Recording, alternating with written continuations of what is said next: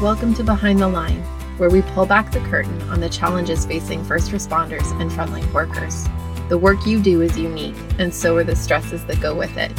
Join me as we tackle key issues to reduce risks for burnout, and as we work to support you in doing the job you love without sacrificing being the kind of person you want to be. Hey there, and welcome back to Behind the Line. I'm your host, Lindsay Foss. If you are new to Behind the Line, what you should know about me is that I'm a clinical counselor specializing in trauma therapy.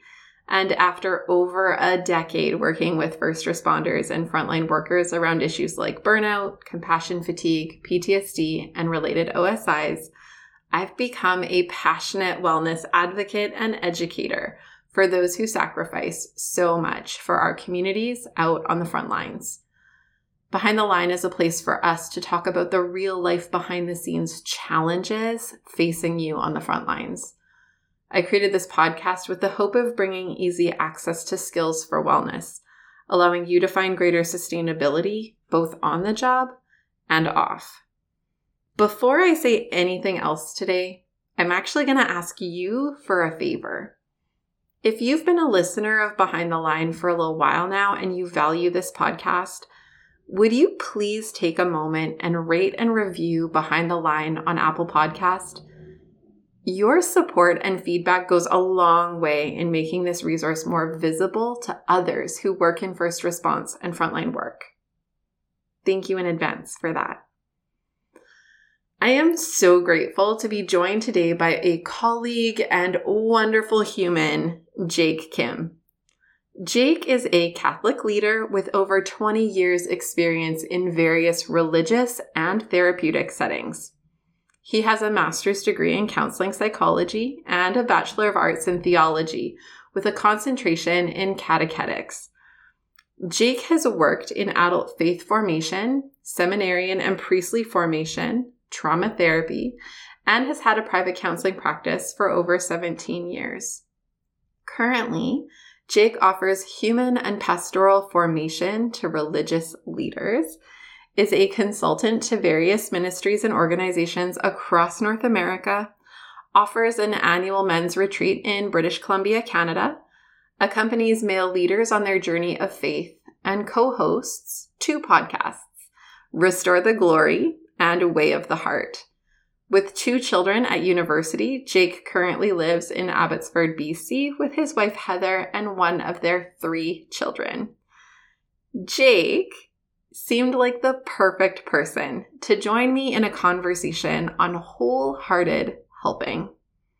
Today we're going to dig into what it means to be helpers, the toll of the work in jading helping hearts, and our theories on retaining our humanity and hearts for helping under the pressure of heart-breaking systems. Let's dive in. Welcome, Jake. I'm so excited to have you here with me today. I'm really excited for this conversation that we're hoping to have around heart-based helping. Before we jump in, I would love it if you could take a few minutes to tell our audience a little bit about yourself, what it is that you do, who you are. Awesome. Thanks, Lindsay.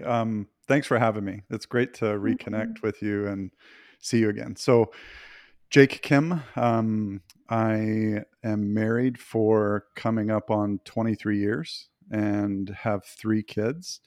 2 are in university right now, but home for the summer, which is fun. And one more who's in grade 11. So she'll be going off to school here in a bit. I'll be an empty nester, which is really weird because that means you're old. Yeah. That will be That means you're old. that means, yeah, that means I'm old. Yeah.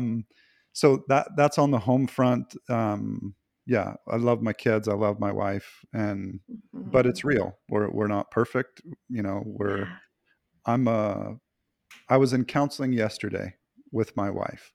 So I live what I try to offer to other people. So,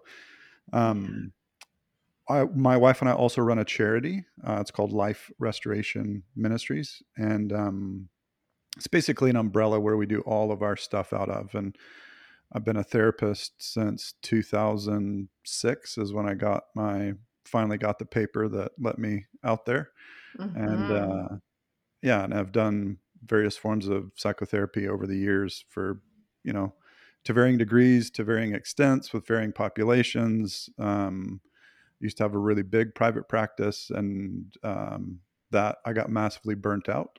And now I have a very small practice. Do podcasting as well and speaking, and I'll stop there. All the All the things. that we will also link to in the show notes. So when people Thank you. fall in love with you in this conversation, they can go Yeah. and find other places to enjoy your thoughts.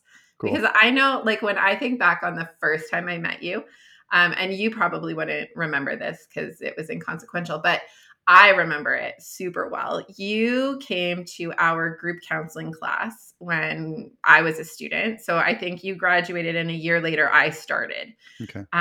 in the same program. And so you had come to our group counseling class and did this demo. And I remember hearing about you. And so the prof for that course had done this big like drum up, like Jake Khym is Oh coming and dear. he's Yeah. masterful at this. And we had like high expectations because of that drum up. And I remember you coming, and I was a little like, well, we'll see if he lives up to the. You were amazing. And I remember leaving that class, and I think everyone in the class who could joined and did a private group with you for a period of time the rest of that year, because it was so impactful to be in that class. And I remember just really admiring your capacity to be very authentic in that space, like to come into a room of 30 something students and show up so genuinely, Oh, felt thank you. really consequential. And I remember thinking, he's not that, like, he hasn't been doing this that long. Like, that feels so amazingly natural for you to just embody this. And I think every interaction I've had with you since then, that's always how I've experienced you, is just wherever you are that I have been with you, you just seem very you. And in a very like wonderful, engaging, connective kind of a way. I never feel like I need to like put something on with you, or like walk that like, where do I stand with you thing, Yeah. like I just feel like you bring yourself very wholeheartedly to things, and I've really appreciated that. So when I was thinking about this conversation, you were the very first person who came to mind, because I just feel like that's who you've been anytime I've been with you. Wow. Can we just stop there and I'll just take this and like listen to it Just before I hold go? on. No, I really appreciate that, Lindsay. I have a great respect for you as well. There's some of us who went through the same formation and training and education, and some of us kind of went out and put our shingle out and it worked. And you're Yeah. definitely one of those people. And Mm. I've referred many a people to your practice, so I'm honored that you've Thanks for said all that. that. Thank you. Yeah, my pleasure. So, in that, then it brings us into this conversation. And I had prefaced this with you before we jumped on the recording that for me, so much of this conversation feels shaped by hearing so many people who are in first response and frontline work share about who they were when they went in, Mm, and like their motivations, right? The intentions they had to be like, I wanted to make the world a better place. I wanted to make a difference. I wanted to help. mm, Fairly universally, that's the piece I hear. yeah. And then by the time they come to me with reflections on what's happened since they started, it's Mm, this place of like, I feel like I've lost parts of myself. I feel mm, like I have lost aspects of my humanity. I feel like I have become this version of a person I don't like. yeah. And so that's kind of the jumping off point, I think, Yeah. for me in wanting to tackle this topic. Mm, And I guess my curiosity is for you, like when you think about helping professions, and that can include ours, yeah. what do you think are some of the significant challenges that are facing workers in engaging their work sustainably from a really genuine, authentic, heart-based place, like that place that I mentioned, I feel like you just do really well? Oh, thank you. Um, Man, that's an awesome. I'm glad we're asking the question, because one of the Mm, first things that comes to mind is isolation is a killer. yeah. And Okay. when you're in a helping profession, and if like take a firefighter. Yeah. It's one of the first questions that somebody asks you when they get to know you. What do you do? Yeah. And then you're slotted into this position of being someone who is heroic, which is true, Yeah. uh, and faces really hard things. And then all of a sudden, it's you can be treated as not normal anymore. Mm-hmm. And so I think that experience of isolation is brutal. And then sometimes amongst the cultures themselves within various, frontline workers, therapists, even pastors and all of that domain as well. Yeah. There's these weird cultures of I can't be weak. That means I failed. If somebody knows I'm struggling, I'll be fired. I'll be whatever. And so Yeah. isolation to me is deadly because humans aren't meant to be isolated. And if you Yeah. are, that's a fast track to Totally. burnout or all other kinds of stuff. Um, that's the first thing that comes to mind. I think beyond that, for me, if I'm honest, I allowed myself to get isolated. And yet Mm. I was saying to myself that, oh, I'm connecting. And I was, Mm-hmm. but it wasn't connecting about the realities of what I was doing and the toll that it was taking on me.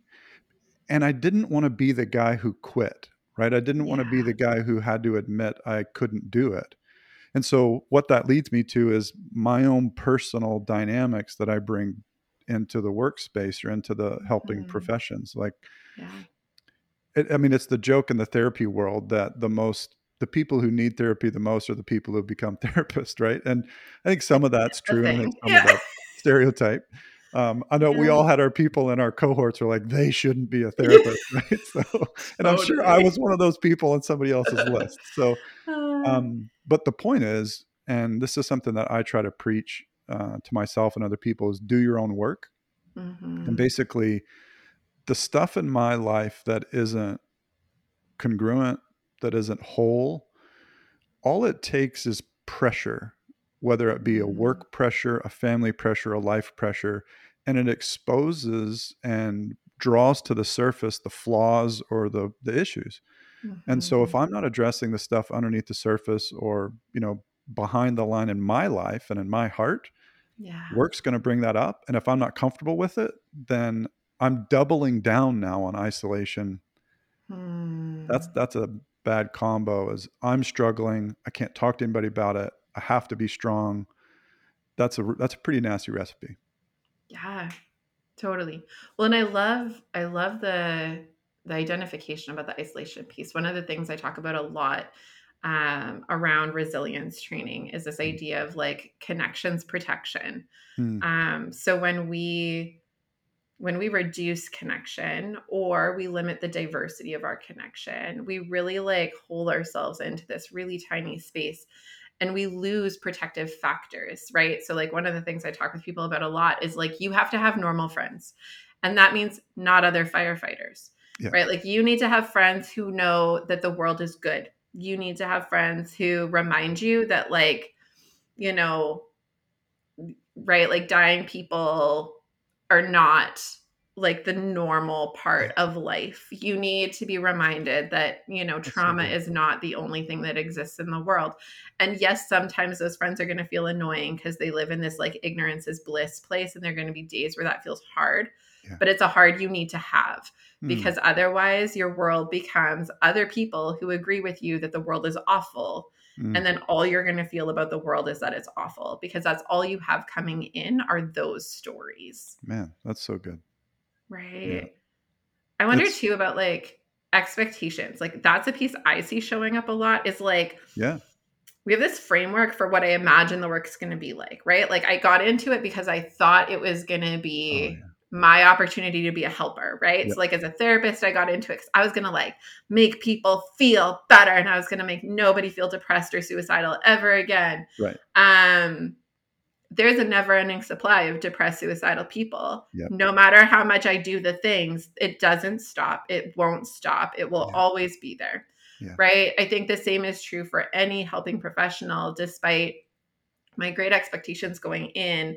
It doesn't look the way I thought it was going to look, whether that's the pressure is way higher than I expected because we're understaffed and underpaid and Mm. undervalued. Mm. Whether that's one of the things I hear about a lot from people is like, I only get this much of the story and I never know how it ends, Oh, which I wow. find fascinating, right? Like we think about like nursing and we have all these like TV shows that exist Yeah. where Yeah. we get, as like viewers, we get to see the end of the story. We see the person go home and live happily ever after, Yes. but the nurse in the story didn't, Yes. right? Like, Yes. and I think we've created this framework for believing that there's this like moment where we get to watch that person go home and know that their life is better because we did a thing.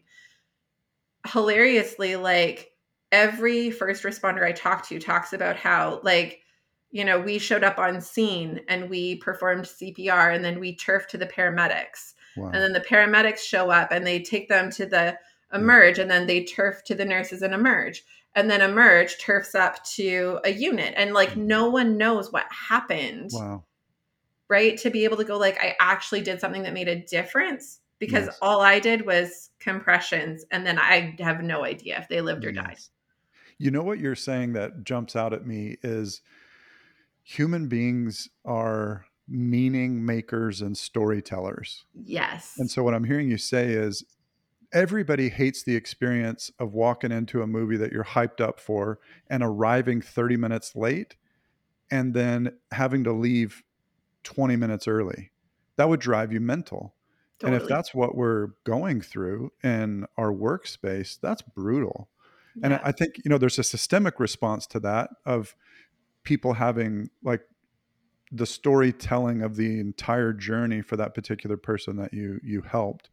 Um, I wonder if there's, maybe there's a thing where the frontline worker, maybe it's the firefighter who did the CPR on site. Mhm. I wonder if they would have to fight for the rest of the story, which that's the two-edged sword. Because on one hand, Yep. it helps them. On the other hand, it's more work they have to do to Yep. like self-care. But that's hard to not It's be able to super know the whole hard. story. It's super hard. Yeah. It's funny. I remember having someone who shared with me that they saw this like newspaper clipping that came out about a person who had done Yeah. something kind of cool and extraordinary Yeah. and pieced together the name as a connection to a call they had done 10 years earlier on a kid What? and being like, oh, he lived and then lived to be this person who's Whoa. doing this like really cool, amazing thing. And he goes, I sent that clipping off to every person who I remembered was on that shift. And I'm like, you Wow. remembered 10 years ago who was on that shift? He's like, I totally remember who was on Yep. that shift. Yep. I sent it out to all of them and was like, hey guys, this was that kid. And they were all like, oh my gosh, thank you so much for sharing this. Like it felt so meaningful to Yes. have this like bookend on a call that was really hard and very uncertain and no one knew what would happen. Yep. And not only that, like the kid lived, which is cool on its own. We did that. Yep. But then this kid who lived is like going and making the world a cool place.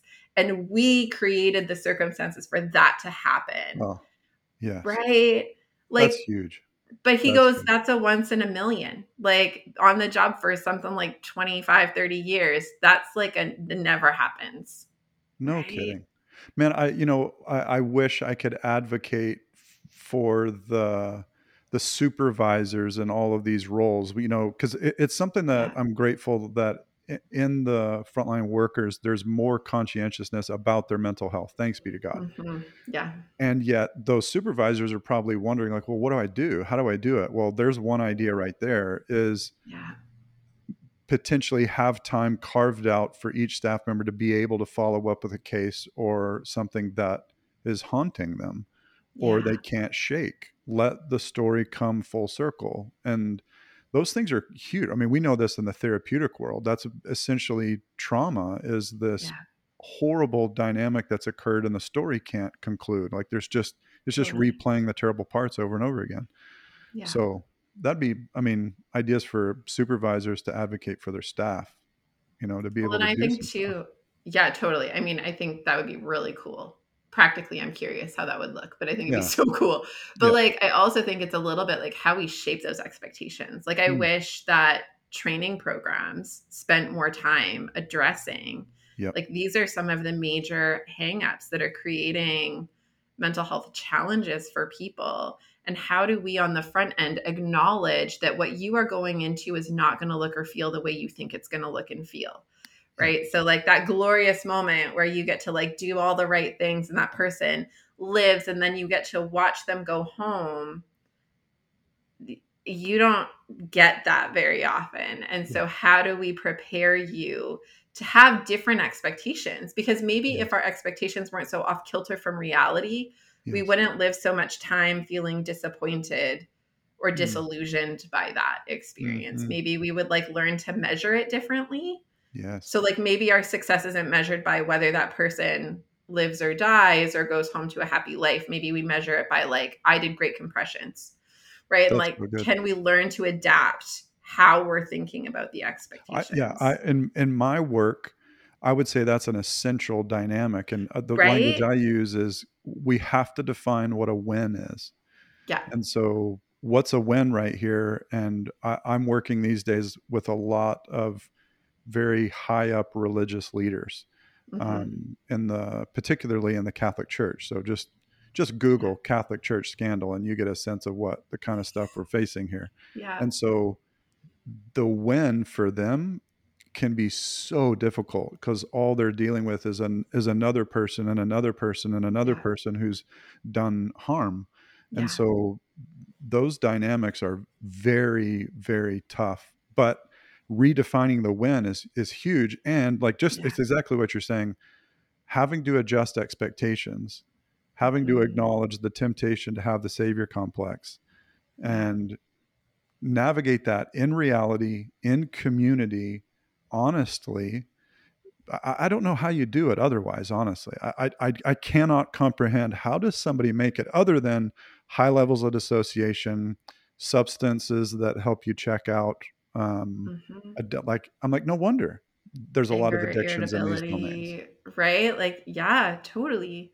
I Yeah. mean, I think too, like we do this as therapists, right? Like I had a supervision session yesterday where I was working with a new clinician, Mm, graduated maybe 6 months ago. mhm, And he was talking about like, how do I know when I end? Like when it's time to encourage a client to end. And I was like, well, tell me what's motivating your thought that it needs to end. mm. And he's like, well, they're not making progress. And I was like, so tell me about what progress like looks like. What does that mean? What's the Yes. marker?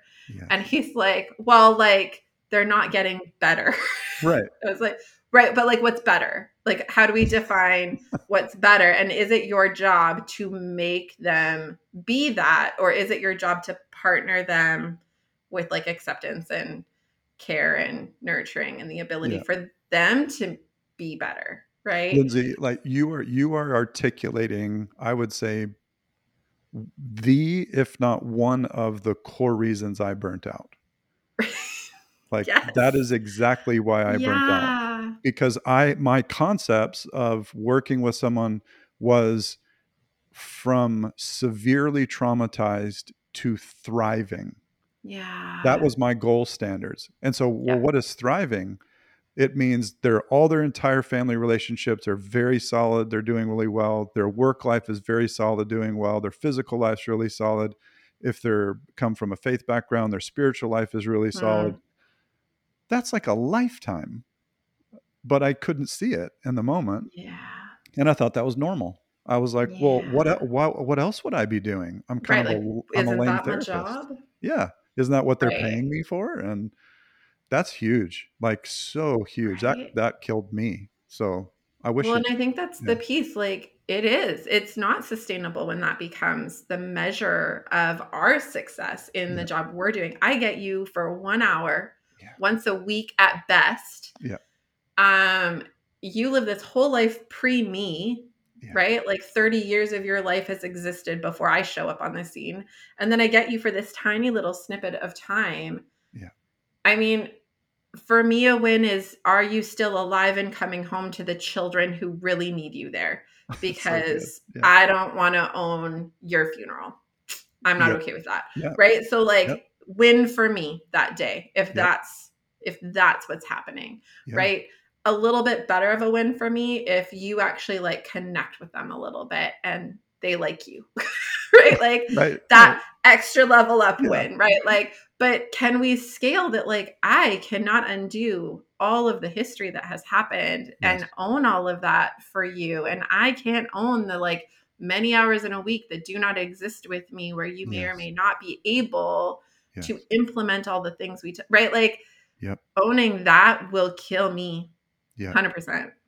I mean, it's one of the reasons that I'm not as I don't spend as much of my time in therapy these days, because I think I've seen the systemic needs of just people, and so Yeah. I'm trying to broaden out. And part of it's I like the other domains, like education or whatever, Hmm. to support a person. Because you're right, like if you look at the expectation of a therapist, I'm going to give you this is a generous thing. Like I'm going to give you 30, 40 1 hour sessions, Yeah. and we're going to make some I remember doing with working with clients, and these would be people who had like severe trauma, like early Yeah. childhood sexual abuse, things like that. And I would do the math for them periodically, because they would get down on themselves and they'd be like, Jake, Yeah.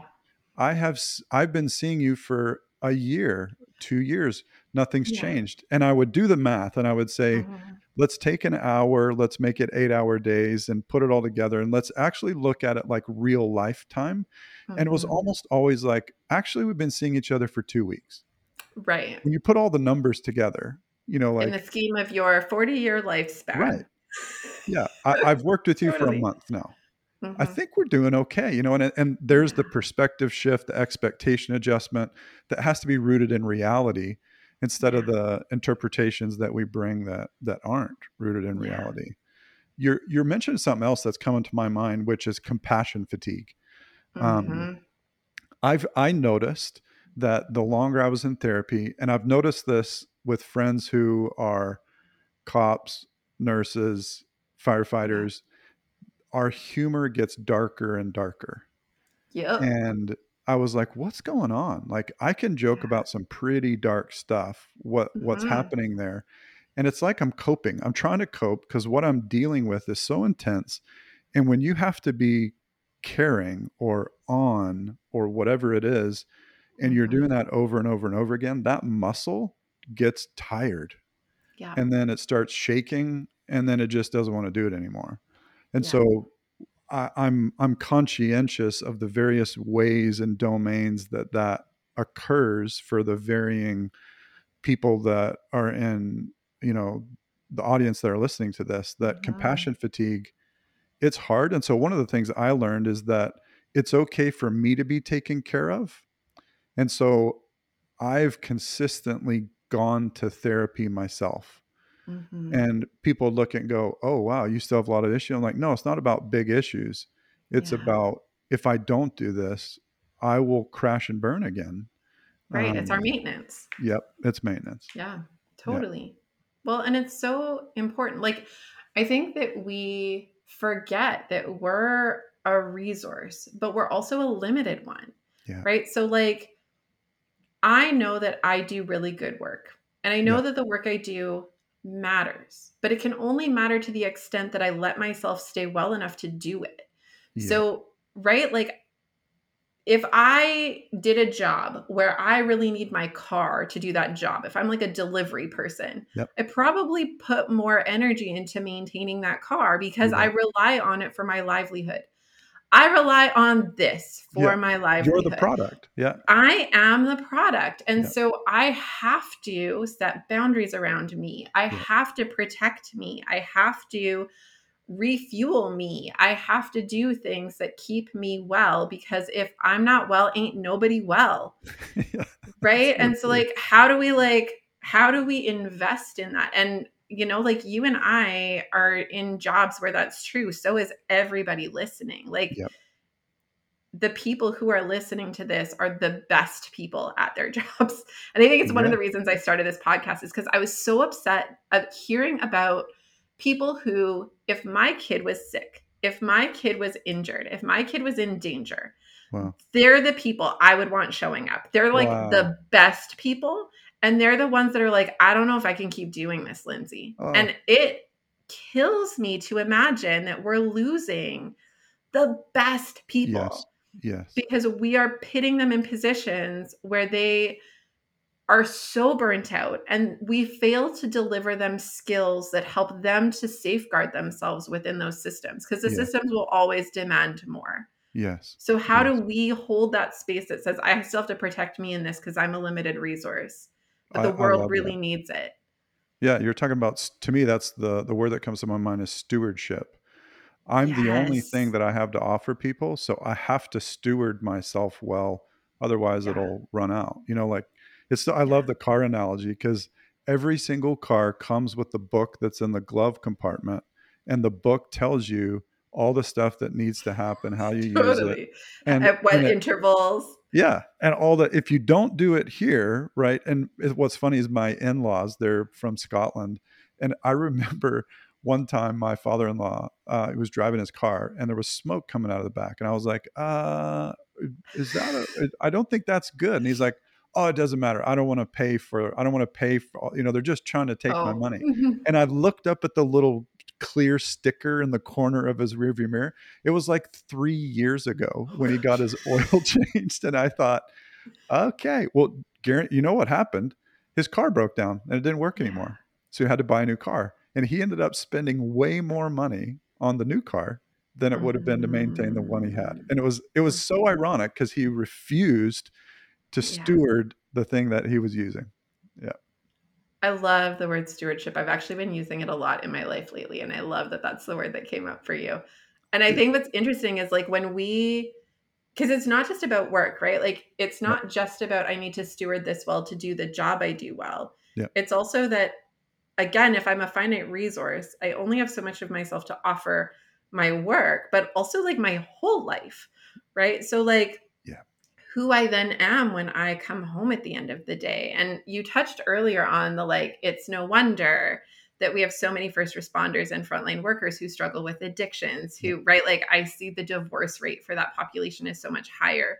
The rate of like poor parent child relationships is yeah, much higher, right? Like, there are all of these ways that it's showing up mhm, in how we then feel like this is all I have left to cope, yeah, right? yeah, And I yeah, think that's the part that I feel really sad about is like we've got these people who really wanted to make the world a better place. mhm, And it's hard for them to even just like come home and be with the people they care most about. yeah.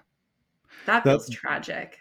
it is true. I mean, Lindsay, that is probably some of the most difficult but honest feedback I've gotten from my own family is Hmm. it used to be, "Oh no, it's Tuesday."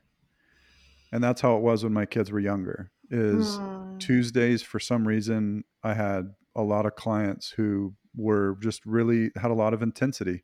Yeah. And I mean, if I can say it and I mean this in all the right ways, like I loved those people. I really Hmm. wanted the best for them. Yeah. It was not a romantic thing. I I cared deeply for them, Yeah. but it was a lot. And so I would come home and I would walk through the door, and here's the sad part is I wasn't aware of how I was walking through the Hmm. door because I was more like carrying myself through the door. Yeah. And Heather and my kids were awesome, but I've come to find out later that they knew that it was Tuesday, and it Hmm. was like, Yeah. "Oh, it's Tuesday." And that's really sad for me that my Yeah. kids have this impression of Tuesdays now. Like, Hmm. "Oh, it's Tuesday." And maybe they'll be in therapy Yeah. one day going, "I don't know why, but I have this weird hatred of Yeah. Tuesdays." And that's probably where it'll end up. But Totally. I didn't even see it. And then Hmm. when it was particularly my wife started to ask me to look at it, I was really defensive about it because I was like, "Do you realize Mm. what I'm doing? Do you realize these people I'm taking care Right. of?" And I didn't have boundaries. I didn't Hmm. have my capacity to say no was really low because I carried a lot of shame and a lot of need for Mhm. validation, and I was good at therapy. I still am good at it, Yeah. and I brought a lot of young places in me, I think there, and Mhm. I was bringing more to the workplace than maybe I should have, and I got weirdly attached to it, for the wrong kinds of Mhm. ways. And I don't know if that's everybody, but I know Yeah, if that is going on, that stuff is powerful. And so you get totally. defensive of it. People try to tell you something about it, and you snap back. Mm, And the sad part, and you and I have seen it, is you see the kid of the doctor. You see mhm. and I used to see them as adults. Like, yeah, my dad was Yeah. a doctor, my dad was a police officer, my dad was a lawyer or Mhm. whatever, and I never saw them. And Yeah. you have this systemic generational dynamic that goes on. And yeah, it's hard because you're doing good work. And yet Mhm. when you help this person, that other person ends up suffering. And that tension is brutal. That's a really hard tension to manage, Mm. which I love what you're doing. Like, that's the point of your Mhm. podcast, is to try to Yeah. support people in those tensions. It's awesome. Yeah, totally. It is a hard tension. And I think it's like one of the things I think is advantageous in my work is I pick a lot of the things I'm doing, right? Yeah. I could see less clients. I could, right? Like I have the power to tweak some Yeah. of the things I take on to recalibrate that balance if and when. And I think the really hard thing for a lot of people who are listening is that they're in systems that kind of don't give a crap. Yeah. So like, right, like still need you to show up for that overtime shift or still calling out because they're understaffed and are desperately trying to just get three more butts in chairs Yeah. to cover, right? And it's hard because there will always be that level of demand. The Yeah. system is not going to change substantially. Yeah. It's just not. Yeah. And and then that's what we're working within, Yeah. right? Yeah. Yeah. Yeah. Yeah. I'm thinking of friends that are nurses that, like you said, they're the best ones. They're the Mhm. ones that you want when you're sick to be at your side. Yeah. And what's weird is that they also seem to be the ones who will take the shift because they're thinking of, you know, John, who was in a car Yeah. accident and is on life support. And if their coworker doesn't show up, who will be there for John? And so their Yeah. heart is so good. And Mhm. then you do that enough, they're not there anymore for any more Johns or anybody else, you know, that's Totally. there. It's like, oh, it's so hard. It's so hard. Well, and it's funny. No, it's not funny. Funny is the wrong word. Yeah. It's fascinating because it's not even just about the Johns. It's so often what I hear about is if I don't go in, I know what it feels like to be the nurse who's on when it's short Oh, and wow. drowning. And Wow. so it's like a rescuing my coworkers. It's I Wow. would want them to do it for me if I was the one on. So Wow. I'll do it for them. And the challenge with it, and this is hard, I admit this is hard what I'm about to say, Yeah. is if we don't let the system fall apart sometimes, Mm. people up the chain don't know how broken it is. Yep. So if we're always finding a way to make it okay, Yeah. right? If we're always answering the call out, we're always finding ways to just stem the flow of how bad it is. Yeah. Um, higher up the chain looks down and goes, "We're staffed, it's fine." Or we're close enough, like we're understaffed, but it's like we're in the realm of Right. reason. Right. So we're fine. We don't need to do any urgent hiring. We don't need to push anything. It's fine. Right. Um, I've joked a little bit that if I were to write a book right now, it would be called Burn It All to the Ground. Because that's where I feel like I'm at, is just encouraging everyone to like, don't go, let it fall apart, let it burn to the ground, because it's the only way we're going to get a real look at how bad it really is Yeah. for anyone in a position of authority to do anything about it, Yeah. Yeah. which And why sucks. it does suck. I don't understand that dynamic of, why is it in these domains, the essential services, the like, I don't understand. Why are these the domains that, I'm sure there's people out there with smart answers, but I mean, it's true. Like, you see the TV show where the boss actually has to come down and do the other person's job, and then their attentiveness and their compassion goes up, and they're like, "Oh my gosh, I had no idea." Because Mm-hmm. sitting at a desk all day is very different than Yeah. like putting out a fire or chasing down a bad guy or CPR or like Right. IVs or whatever, everybody's Yep. doing.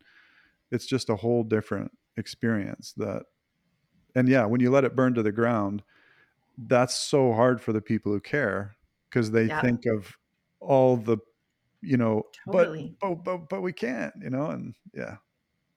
Yeah. What do you like? What if it burns to the ground? What happens then, and how do you resurrect it? Because if all it does is burn and it doesn't come back to life, then I don't, it feels just now we're just sitting in ashes. Like, Yeah. where do you go? Totally. I mean, the honest answer is I have no idea what it Okay, would look like. I think sure, I have some thoughts about what I would hope it to look like. I get you. And I think the challenge, I was having a conversation with a friend over the weekend about this. We were talking about the problem with leadership and management. Yeah, And this person works for a policing organization. So they get it. And I had said, like, I think the challenge is that he was talking about how his leadership doesn't do good at leading. And I said, right, from your perspective, right? So, yes, like, as the boots on the ground people, yeah, they're not a great leader, but they're exactly the kind of leader that their leadership loves because they're wow, the kind of person who doesn't give a crap about you and your home life, you and your whatever. He just wow, needs you to show up to work and do the job wow, and meet the standards and hit the okay, quotas. yeah, And as long as you're doing that, he's happy. And mm, that's the to be in leadership in so many of these systems, it almost invites a certain kind of person. I And get you. it's the kind of person who doesn't connect as much to the like humanity of what we're doing here Yes, because it's the kind of person who is willing to make the hard calls to cut yes, and willing, right? Like kind of willing to do the dirty work. yes, The challenge to that is that it has this trickle down effect that makes a mess out of all of the actual frontline work. yes, If we let it, to some extent, the reason that continues to operate is because on paper it still looks like it's functioning. sure does. Yeah, yeah, And yeah, so the people up in those levels don't have to be accountable to how broken it is because it's only broken for the people who are operating the frontline part of it. It yes, hasn't burned to the ground. yes, Theoretically, if it were to burn to the ground, yeah, yeah. which is still not my favorite answer to the things. I I wish get you. that weren't the answer. Yeah, But if it is, I think there's an opportunity for there to be a real hard look at accountability for those levels of leadership that say, how did we get here? And what's uh, wrong here at this level of leadership that's created this monster? yes, And how do we then learn to implement different systems and put in different kinds of people who are motivated by different kinds of things and actually care about the entirety of the system, the yes, entirety of the flow to yes, support it being more sustainable for everybody. yes, But that will mean dollar bills. It will mean, yeah, right, like time and energy. It will mean like investing differently yes, into this thing. yes. And I think unless it really falls apart, no one wants to look hard enough to do that. What I'm hearing you say, which is, it's almost like n- when it burns to the ground, you're forced to look at the reality. And there's a convenience when it continues to function that you can look the other direction. And it's Mm-hmm. almost like you have to face reality when it Yeah. burns to the ground. And Well, and I think it would burn like, yes, that and like yeah, right now, like BC has this paramedic staffing ambulance shortage, right? We keep hearing okay, about it on the news, the long yeah, wait yeah, times for ambulance services. yeah, A lot of the articles that are written, a lot of the, radio shows and newscasts that are talking about it talk about the paramedics, right? Like they're talking about like they're the problem. We just uh, need more dedicated people. We just need people who show up for their shifts. We just need, right? Like why aren't they coming? We've got lots of them. Why aren't they coming to work? uh, Why are they calling in? What's the problem? right, But we're not asking the question that's like, but why aren't they coming to work? They're not coming to work because they're burnt out, because this level of leadership is failing to support, right? Like, we're yes, not looking up the chain. We're just yeah, asking, we're like blame shifting, right? So we put yes, all the blame on the front line, right? When COVID yes, was happening, well, why aren't nurses showing? Well, nurses are tapped. Like, yeah, they're no kidding. fried Yeah. Why are we not asking the question of why leadership isn't better and more effectively supporting them so that they can keep showing up? Wow. Right. Wow. And so I think part of it is like burn it to the ground so that we stop pointing the finger at the people who have the least amount of power to make it better. Yes. Have you seen, you're reminding me of one of my favorite scenes from TV. Okay. I'm assuming you've heard of the show New Amsterdam. I love New Okay. Amsterdam. All right. Yeah. Okay. How can I help? Yeah. So Yeah. there's the scene when he's early on in the job and he calls everybody in and he like Mhm. fires half the people. Yes. That is, I don't know why, but it's such an inspiring scene. And I think it's on multiple levels. One, he's, it's like finally, it Yeah. feels like hope, finally. But he's not a jerk about it. He's really Yeah. direct, but Totally. you can see the goodness of his heart coming out. And you know Yeah. what's funny is that when I watch that, what it does for me is it begs a question: am I willing to do what's required for Hmm. the really good to occur, not just the Yeah. mediocre to Yeah. occur? And I have to watch things like that and Yeah. remind myself of things like that because, you know, there's this concept of think about your eulogy virtues. It's like from Yeah. the 7 Habits of Highly Effective People, I think. Um, and that's the kind of thing I would want on my headstone. That's the kind of thing I would want somebody to Yeah. say at my funeral is, you know, he was he was willing to get into the arenas that were messy so that Hmm. at least hopefully something could grow and could become better. Yeah. And I love that scene. And I kind of, I'm Hmm. like, there we go. That's the kind of guy Yeah. that I want to be. But it's scary, you know, to It's walk in super those scary. situations. And you know what's Yeah. weird is that I think partly for that character, he has perspective because of his own health issues. Hmm. So he sees the world in a different way than most Yeah. other people, which motivates him to make decisions that really matter instead of playing it safe. Totally. Yeah. Totally. Well, and I think I have this joke. I'm gonna get in trouble for this later in life, and that's fine. But I have this joke about my youngest daughter. So my youngest daughter is my more boisterous child. Yeah. She's intense and she's fierce and she's her mother in a smaller body. Nice. She's stubborn as hell. Like Yeah. she's all the big feelings. Yeah. And I often joke that she's going to make a really amazing human someday if I let her live that long. Like that's the job is I just have to like Yeah. let that happen. I Right. just have to like not kill her first. Yeah. Yeah. And that's the hard part because right now it's hard to parent, but oh my God, she's going to be like a mover and a shaker someday. Wow. And Wow. I think of it kind of like that, like to get to the point where you can be in a position to have the kind of authority and influence Yeah. to integrate and like infiltrate the existing culture and make meaningful change at like a higher systems level is a magical goal. I think it's so good. It's why we've run this Dare to Lead series twice on the podcast, is Mm. because it's the only version of a not burn it to the ground reality that I can imagine is how do we create like a generation of equipped leaders who are willing to go the distance to Yeah. get the culture shifted. It Yeah. has to be an inside job. It's like an internal rebellion.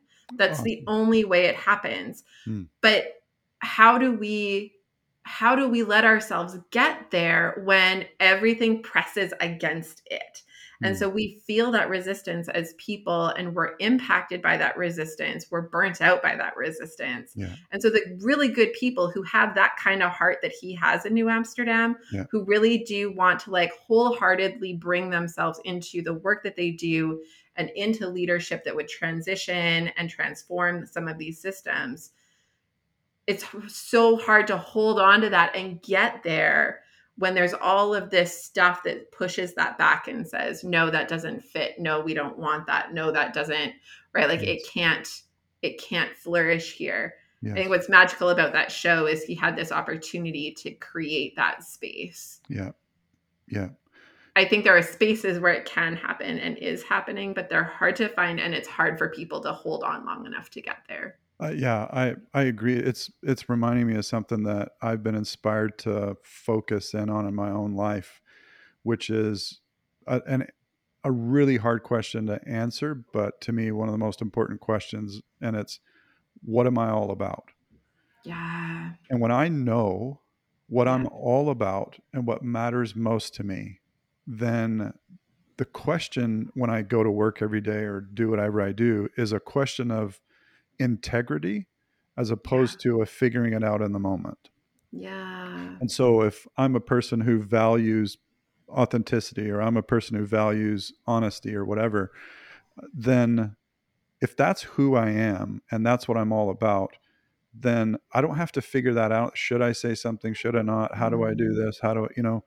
that for me is really helpful because I get overwhelmed in all the situations that are demanding a lot. And Yeah. there's a lot of situations that demand a lot these days. Hmm. But to figure it out in the moment is too much, and then the moment's gone. And Yeah. I have regret, and I woulda, coulda, shoulda stuff. Totally. And it hasn't been easy to step back and say, like, what am I all about? But once some of those things get settled, I can't say that I'm like, I'm there, that would just be a Yeah. lie. But some of it is settled. And then Yeah. what's weird is that when I, lay my head down on the pillow at the end of the day, I have to ask myself, was I myself today? Hmm. And I like that question way better Yeah. than who screwed me over today. Totally. It puts some agency back in my corner, and it's risky and it's hard. So I think about Yeah. your daughter, and I think about, I mean, I know you're joking and you're a great Yeah. mom, and it sounds like what, parenting is a lot of this, where we're trying to help our kids discover who they are and Hmm. then release them on the world in Yeah. all the wonderful ways. Yeah. And when that hasn't happened, we were tossed about by all the changing of the tides and all of that, and Hmm. we can't weather a lot. And I think the systems, when we know what we're about, systems start to shake a bit that are Yeah. unhealthy because, Yeah. wow, these people aren't going to tolerate things. They know what matters and they're standing up for, and they've thought about what matters. They've Mm. genuinely pressed in Yeah. and come to terms with it. Um, for me, that's been really, really helpful. Hmm. And a link to that, this is one of the things that brought me to, was answering the question of, um, am I a therapist? Was the Hmm. question I had to wrestle with, because Yeah. what it got me into was this dynamic of, is that my identity? Hmm. What happens to me if I don't offer therapy to anybody else? Do I still matter? And Hmm. the weaving together of my identity with what I do is a touchy, difficult situation that I've had to be very careful with, because Yeah. I can bring too much of that to the workplace, and Hmm. that's not good. And then, yeah, like I said earlier, there's too many dynamics in the room that have nothing to do with why I'm in the room. Totally. Totally. Yeah. Hmm. There are so many good pieces in that. I'm having a hard time picking which one to go. No. um, because I think that there's really cool pieces in terms of that authenticity thing, like that question about who am I? Yeah. And it's interesting because I actually like that question even better than like, how was your day? Or how was my day today? Like, can we evaluate differently? Again, Yes. kind of back to that measuring stick Yep. question, like how do we measure what a win looks like? Yep. How do I measure my day? How do I measure, did I feel aligned today? Did I feel like I operated in a way that felt like genuine? Do I Yes. feel like I was a version of me that I can look back on and be like, yeah, that was pretty good. Yep. We did good, right? Yep. And maybe that gives us a different power to evaluate than was the day good or bad, because that can be defined by so many other things. Did someone Yes. cut me off in traffic? Did I, right, like did I get my coffee this morning? Like so many things Right. affect how I think about my day. Right. But who was I today? How did I show up today, and can I feel pleased with that? Yeah. It And if makes me not, how do I want to tweak it? Yeah, I'm thinking about I mean, imagine being a paramedic on the job and maybe you have the radio on and you hear people ripping paramedics. Mhm. That's really hard because the job's Mhm. already hard, let alone Yeah. when the people are yelling Yeah. at you from the sidelines saying you're not doing a good enough job. And, like, how do you Mhm. weather those things? To me, that's a critical thing is I'm a big fan of Teddy Roosevelt's, and this is Dare to Lead, this is Brené Brown through and through, Yeah. is Man in the Arena. Totally. Man in the Like, arena. that is a huge, like, I literally have it on my wall right over here, and Yeah. I look at it regularly, and I have to, like, it isn't the critic who counts. Yeah. I That is a hard reality to purify out, at least for me, and that part of Mhm. that journey has been exactly what we're talking about right now is, Yeah. like, what am I all about? And Yeah. I evaluate my day in a standard against myself. I'm not Mhm. evaluating my day based on what the radio show said about me or what Yeah. did I get likes on my Instagram or, there's so many ways that we, like you're saying, we can evaluate it. Yeah. Um, to me, that was a fairly solid one. Totally. Well, and I think that that's maybe one of those pieces that can be protective of um, that kind of capacity to be wholehearted in the job without letting it kind of squash your humanity is Yeah. that like regular touching in with who am I? Like one of the things I think happens a lot is just the like monotony of life where we just like show Yeah. up and do the thing and go Yeah. home and do those things and go to bed and do it all again. Yeah. And when we get caught in that cycle, we get very mindless about who we are and how we're showing up and how we're measuring what the wins look like Yeah.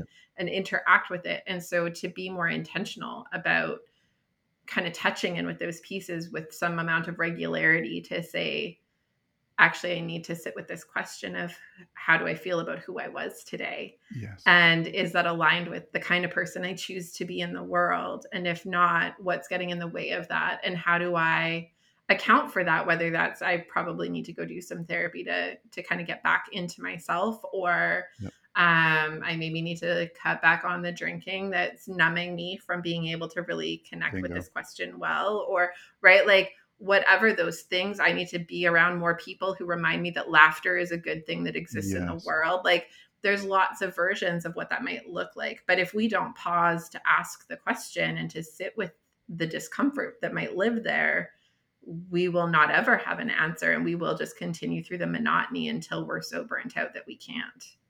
Yes. Yeah. And Yeah. I think hopefully, at least this is my journey, is what I do when I go to work every day is a place to express who I am. It's not necessarily where I define myself. Yeah. And that nuance might seem minor or small, but it's been a really big dynamic for me Yeah. because the critics can be loud and Totally. I'm sensitive to them. Um, Yeah. and so I'm thinking about, I mean, especially in with your audience of frontline workers, because the nature of the work is so sensitive. Hmm. One bad day has Yeah. significant ramifications, and so the pressure cooker is super high to Totally. perform well. And I mean, you Yeah. see it a lot in the police domain because one wrong assessment, one wrong thing, and you're splattered Yeah. all over the news for all kinds of stuff. And maybe you just had a lapse of judgment, which happens to people. Yeah. But if your identity is wrapped up in that, that is like really a bad Totally. day. Yeah. Yeah. Yeah. It's super destabilizing. Yeah. It would be. Yeah. All right, Jake. I feel like we probably need to wrap up, but I am Great. so, so grateful for this time with you. Thanks. And I feel like we've not solved any of the world's problems today, but I love that I feel like we've like named them all and put them on the table at least, Yeah. Yeah. and maybe poked at a couple of ideas of how to maybe at least band-aid some things for a bit. Yeah. Yeah. Absolutely. Yeah. Thanks, Yeah. Lindsay. Thanks so much for having me. And you know what? Something that I've thought about that it's just coming to mind right now, and I want to Yeah. wrap up with this is um, I don't right now. I don't have to say anything to your audience, and honestly, I feel like there's this whole thing where, when any news cycle comes out, it feels like we have to thank the frontline workers. And I agree with that. Yeah. Yeah. But I imagine some of them feel like it's empty Mm-hmm. and it's just rote. You don't understand. And I Yeah. genuinely want to say thank you. Like, I genuinely Yeah. want to say thank you. I'm doing jujitsu now, and I roll is what they call it, like sparring Yeah. with firefighters and police officers. That's the majority of the people Yeah. there. And so these are people who are in my life now, and I'm genuinely Mm-hmm. grateful for what they do every day. I have Yeah. friends who are nurses and I see what they pour out. Like, I'm genuinely grateful. And so I just want to say thank you, and not like and I'd like to thank all the people who blah, blah, blah, because it's a news take, right? No, like, Yeah. genuinely. So Yeah. thanks for what you're doing, and thanks for your listeners for what they do. Like, it matters, and I'm grateful. Appreciate it, Jake. Thanks so much for being here. It was great to have you. Thanks. All right. I want to extend one more really big thank you to Jake for making the time to join me today. As we wrap up today, let me remind you that if you value this podcast and want to help us in our mission to support frontline wellness, there are 3 ways that you can help us to do exactly that. Number 1, you can rate and review Behind the Line on Apple Podcast or wherever else you might be listening. Number 2, follow me on social media at Lindsay A. Foss and engage with me and this amazing little community that we're building there. Every time that you like, comment, and share our posts, you help us to spread like wildfire, thanks to the magic of the algorithm. And last but not least, share this resource and our other resources with those you know. If you would like a poster or info cards about the podcast for your workplace, send me an email at support@thrive-life.ca. Know that we can be found online on our website, on most major podcast platforms, as well as on YouTube. We make all of our resources available to you because the work you do matters. But way more than that, you matter. And we want to make sure that you have what you need to keep up the good work at work, as well as in your real life outside of the work. So use it and share it. And until next time, stay safe.